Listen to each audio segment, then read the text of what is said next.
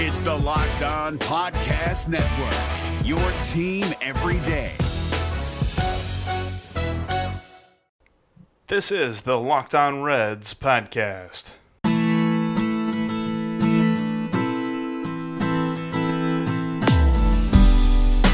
I'm your host, your cheap seat crony, your bench jockey with a beer. My name is Jeff Carr, bringing you the Reds every day.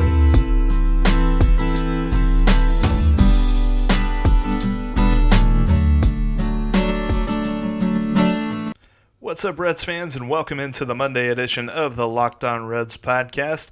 I'm your host, Jeff Carr. Thanks for downloading and listening to today's show. Today, I have a special surprise for you as we are doing a Locked On crossover.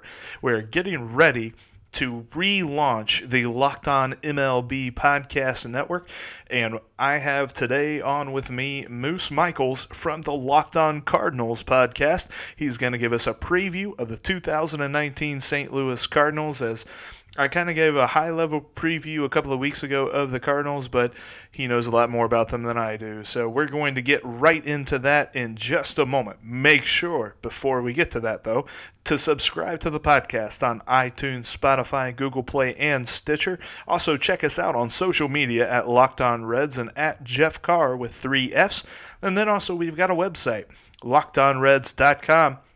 with all kind of good content from our team of writers, as Dave Pemberton has a new article up. Make sure to go check that out. Now, let's get to the interview. For today's Locked On Reds podcast, I've got a special crossover edition of Locked On Reds with Locked On Cardinals. I've got Moose Michaels in here. He's about to be the host of the new Locked On Cardinals podcast coming up.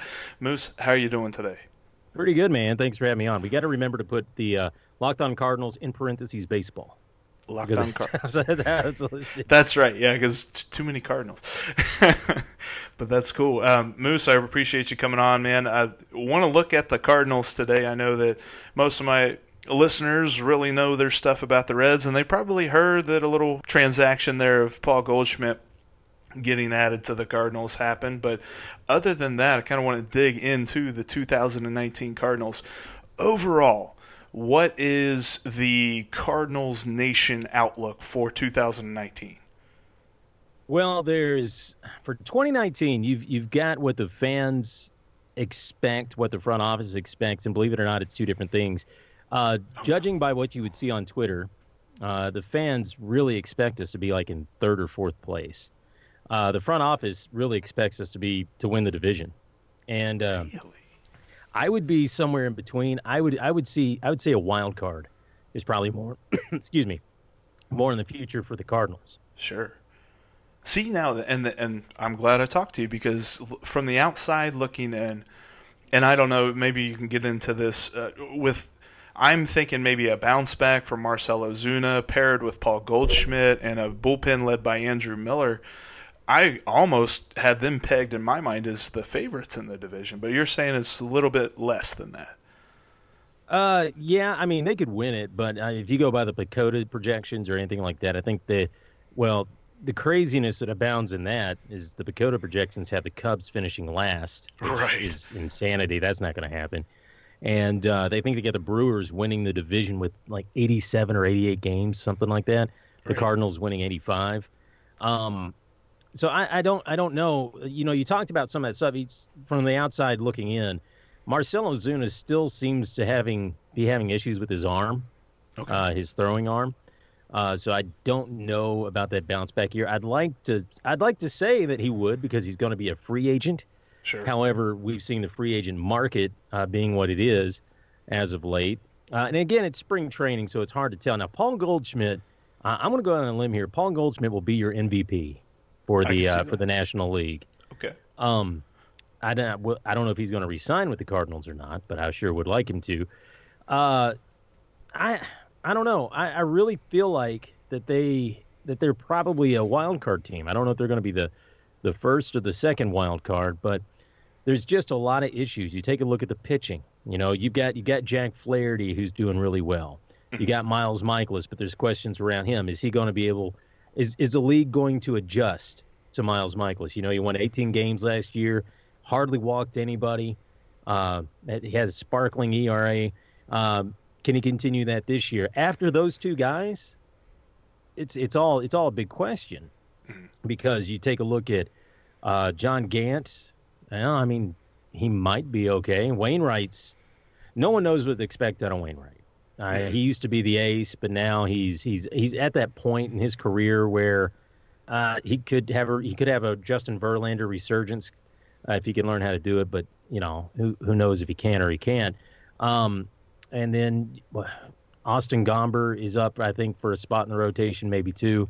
And Carlos Martinez, the guy that's supposed to be the ace for the Cardinals, he's been shut down. He's having some shoulder issues as well. And when he does come back to start the season, which he won't be ready for opening day, I don't believe, he's going to start out in the bullpen. There's a lot of questions out there. The outfield is still pretty rough. Harrison Bader's a great defender, but is he going to be able to hit? You've got I don't know if you guys did you follow all the drama going around with Dexter Fowler last year and then through the offseason? I did not. So he is probably the most hated man on the Cardinals team. He was going to miss the winter warm-up, which is like the Cardinals meet and greet thing. He's never been to one, and this year he said he had a wedding or something to go to, and he got so much flack from the fans that he actually canceled his plans to go. And he batted like 180 last year, and he's not looking too awfully sharp this spring. I think he's batting like 160 in the spring. And what fans get so upset about is there is a certain other right fielder out there who just signed for a very affordable, in my mind, $25 million a year. Totally.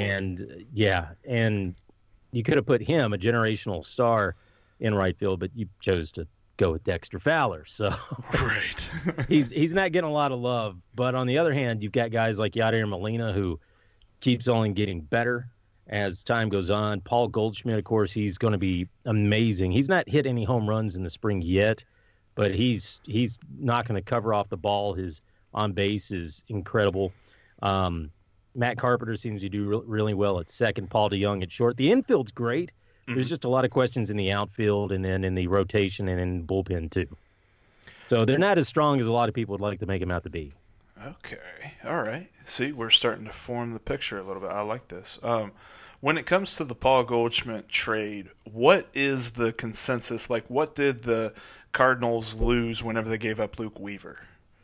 They didn't lose anything. Okay. I wasn't sure. They stole Paul Goldschmidt. I was shocked. I thought it was a good trade too. Yeah. They stole him. Now, I don't know if it's because he only had 1 year left on that extension he signed in Arizona. I don't know because when it was all coming together and we knew that the Cardinals were talking to him about it, I kept thinking, I'm like, they're going to have to trade somebody like Alex Reyes or Carlos Martinez straight up for Paul Goldschmidt, because Paul's that good of a batter. I mean, that's kind of been the Cardinals' bread and butter. When you think about all their best players over the years, for the most part, they've always been first basemen.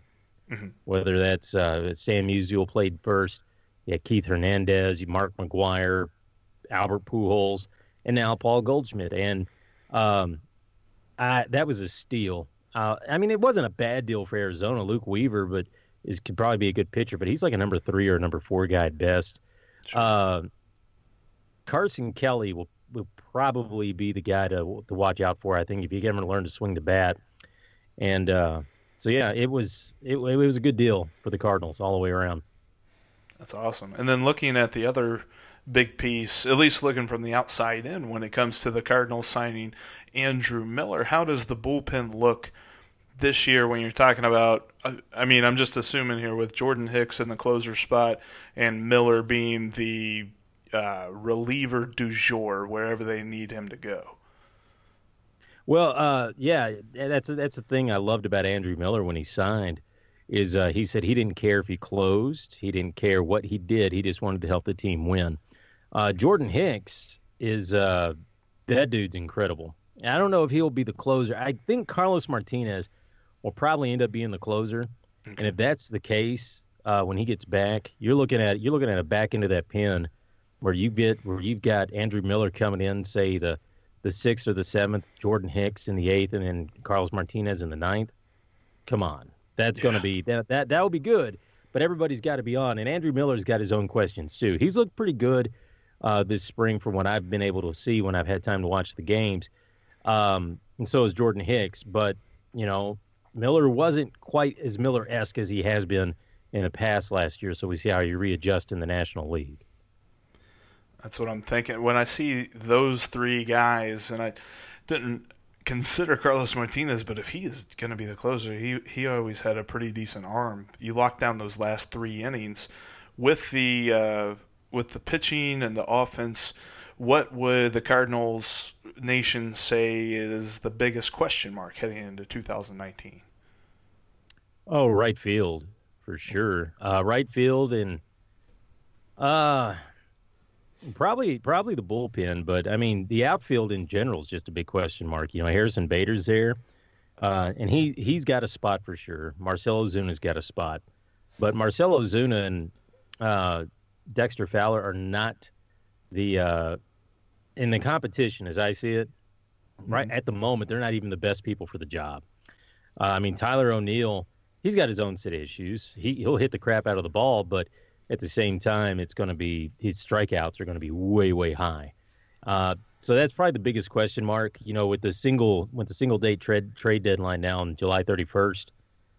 You got to wait and see how it goes. But I would imagine the outfield will be a place the Cardinals would be looking to upgrade most likely. We're going to take a quick break in the interview with Moose Michaels from Locked On Cardinals for a few ads, but don't go anywhere. We'll be right back with more Locked On Reds. This is also a reminder, if you're looking to advertise to a daily podcast that covers the Cincinnati Reds, Locked On Reds is looking for advertisers. Just hit me up on Twitter at Jeff Carr with 3 Fs, and we'll talk about some advertising opportunities with the Locked On Podcast Network. Alrighty, we will get back to the interview with Moose Michaels here on the Locked On Reds podcast. When it comes to his first full season kind of coming out of the dugout, what are the expectations of Mike Shildt? Well, they all say he's a really good communicator, an excellent communicator, and they really turned it around after they fired Mike Matheny. And I don't know if we'll ever know the whole story of what happened with that. I don't know if the clubhouse, the morale was just that bad. I know him and Dexter Fowler were at a point that Dexter Fowler didn't care if he played or not. Mm-hmm. And I know certain players liked him and a lot of certain players didn't. So I would expect to see that continue. I'm not going to lie, Mike Shildt, he's a great guy, and he really carried the team through the last half after the All-Star break and everything. But he probably wasn't. I was kind of shocked when they went ahead and gave him a deal. They didn't even look around after the season. They said, no, that's our guy right there. And you don't know who else is out there. I know Terry Francona's name.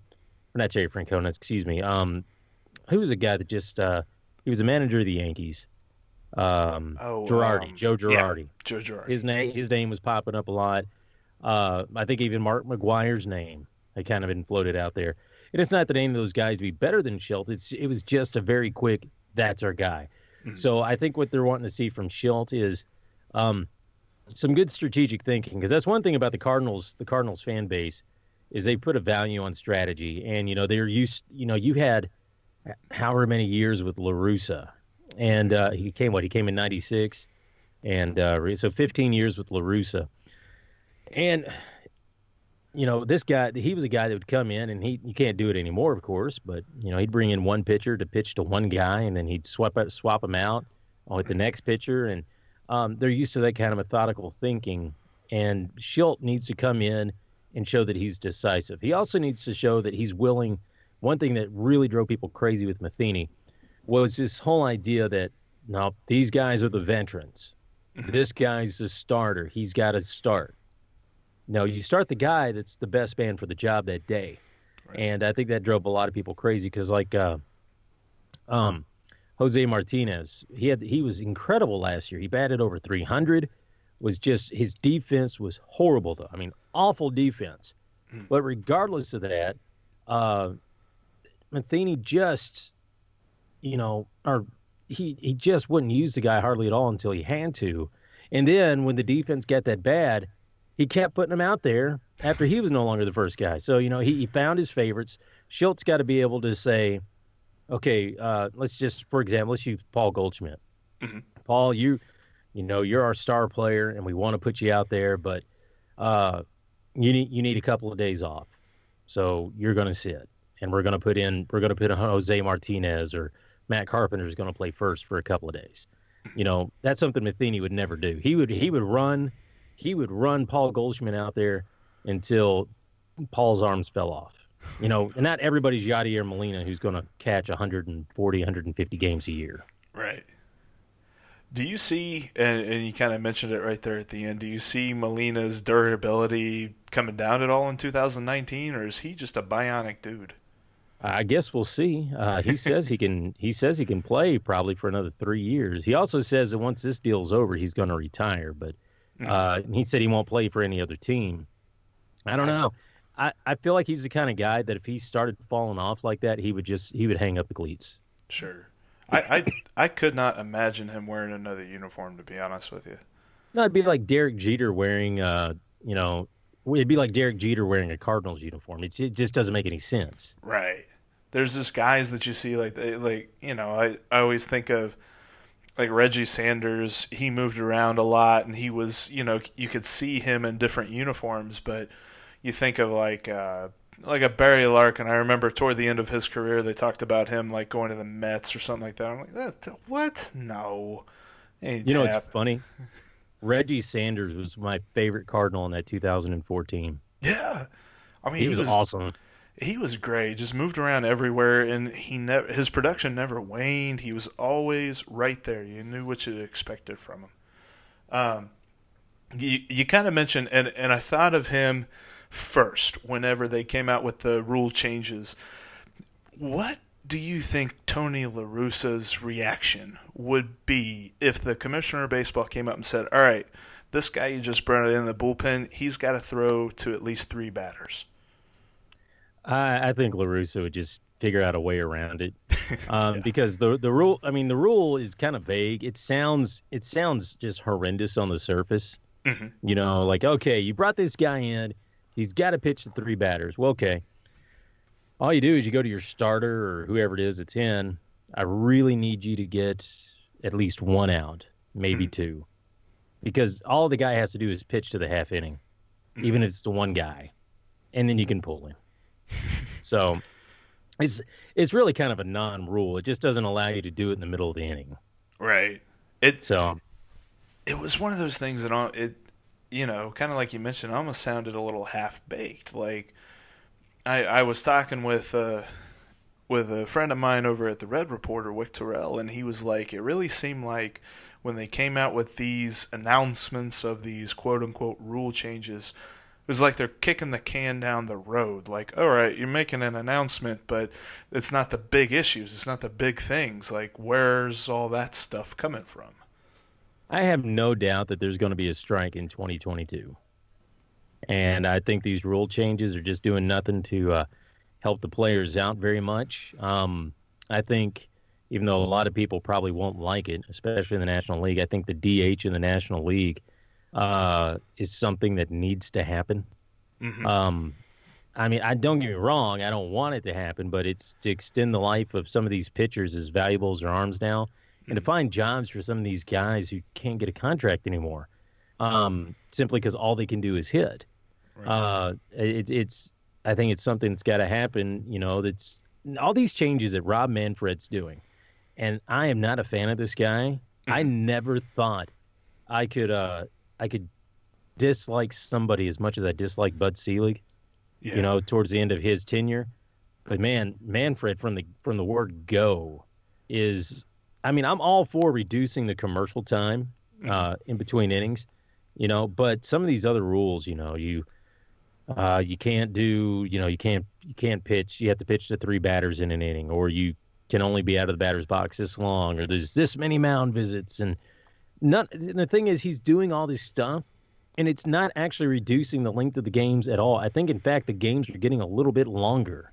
Yeah. So I just leave it alone. And the thing they have to do is find a way to market baseball to young people without having to change it, right? Because that's the whole thing. But they don't listen to me. No, I'm with you. In fact, I mean, the whole city of Cincinnati is kind of thinking the same thing. The Reds had to be a little bit proactive because Rob Manfred's going to be the Grand Marshal for Opening Day Parade here in Cincinnati this season. And it was almost as if the Reds were like, all right, we need to give this dude a shield because standing next to him on the Grand Marshal float is going to be Johnny Bench. And, like, no one in the city of Cincinnati is going to boo Johnny Bench, but oh no, it was probably likely they might have booed Rob Manfred, so they're like, nope, we're going to put this buffer here. Do they still do the thing where the first game of the season's always played in Cincinnati? Nah, this year I think there's a I can't remember if it's in Japan or if it's in London, but I think the first game is overseas this year. Well, that's just a travesty. Yeah, it's all weird. It's all weird. I think it's hilarious, though. I mean, the moment that it was announced, and this is kind of getting off topic, but just thinking about Rob Manfred, the moment that it was announced that he was going to be the guy, there was an outcry on Reds Twitter, Pete Rose, Pete to the Hall of Fame, all this other stuff. And then you had all these other people that were kind of like on the opposite side, and it created this debate that no one was asking for of like, well, Pete, he's a good guy. And then everyone's like, well, have you watched any sort of news about Pete Rose for the last 5 years? But anyway, it just... Well, if you don't mind me saying so, Pete kind of screwed Pete because I think Selig was about to let him in the Hall of Fame or reinstate him into the game, I should say. And then he got caught gambling again. Yep. And after that, they were like, yeah, this isn't going to happen. Yeah, they kind of joked about it. They said that Rob Manfred came in and sat down, talked with Pete Rose and said, Pete, you been gambling? And Pete's like, no. And he's like, Pete. All right. Yeah, I have. Like, it's 1 and 1 is 2, but he was trying to make it out to be 3. And I tell you, it was a bummer to see that because I was with you. I really felt like the time was coming, and now it just feels like it's going to be a little while yet. Oh, Pete belongs in the Hall of Fame for sure, but that kind of stuff. But I'm also of the opinion that McGwire and Sosa belong in the Hall of Fame. Oh, I'm with you. I'm with you. I mean, the whole, without getting into too philosophical debate about the steroid era, in 1998, I was all about watching TV and trying to find who hit their last home run. Was it Sammy? Was it Mark? Who hit it? Is Griffey going to catch up with them? Like, that was awesome. And then 10 years later, I'm supposed to just say that was all wrong? No way, man. No, there's no way. I was that was the summer between my 8th grade and my freshman year of high school, and it was the greatest baseball season I have ever witnessed. So much fun. Period. So much fun. And they should, steroids are wrong, but, they saved them and Cal Ripken Jr. saved the game after that last strike. Oh, yeah. And kind of like you mentioned, it's coming soon. We're going to have to see who's going to save it this time. But, man, Moose, we are getting a little bit long here. So I appreciate your time, man, coming on and talking Cardinals with me, kind of getting us ready for the 2019 season. It is almost here. Really looking forward to it, man, and really excited to have you part of Locked On. And everybody go check out Locked On Cardinals. He's going to be starting that up like the 24th. The 24th, I think, is when everything starts up. Yeah, I'm doing the initial launch day with everybody else, and we'll kind of we'll go from there and see how it goes. But it'll be hopefully it'll be every day, and I hope to have them up every morning before people go to work. And where I live, it's kind of crazy because in Nashville, you get this conglomerate of we get the Cardinals games on Fox Sports Tennessee, but we also get the Braves and the Reds games too. So you get the Braves, the Reds, and the Cardinals, even a little bit of the Cubs down here. That's a great intersection of baseball. I think so too. Well, hey, Moose, I really appreciate it, sir, and maybe we'll talk to you again sometime this season. Yeah, absolutely. I'll come on anytime you want. It was awesome getting to talk baseball with Moose from Locked On Cardinals over there. Sounds like they've got an interesting season coming up. They kind of fit right in with the rest of the National League Central in that they're not really sure what they've got as far as expectations are concerned. So I'm excited for this season, and I really appreciate Moose for getting us set for our rivals, as we like to know. All we know about the Cardinals is we're not big fans of them. That'll wrap us up for the Monday edition of the Locked On Reds podcast. Hope you enjoyed it. Tomorrow's edition will be back to normal. We'll be talking about the weekend and a couple of Reds notes from the spring training games and different things like that. And I might be wrong on one of my predictions, but we'll get more into that tomorrow. And also look out for a couple of different interviews coming up this week. On Thursday, I've got another Locked On crossover. And then on Friday, I've got Mo Egger rejoining me on the podcast. Looking forward to that. It's going to be a lot of fun. Thanks for listening to the Locked On Reds podcast. Make sure you subscribe on iTunes, Spotify, Google Play, and Stitcher. And I'll talk to you guys tomorrow. Hey, Prime members, you can listen to this Locked On podcast ad-free on Amazon Music. Download the Amazon Music app today.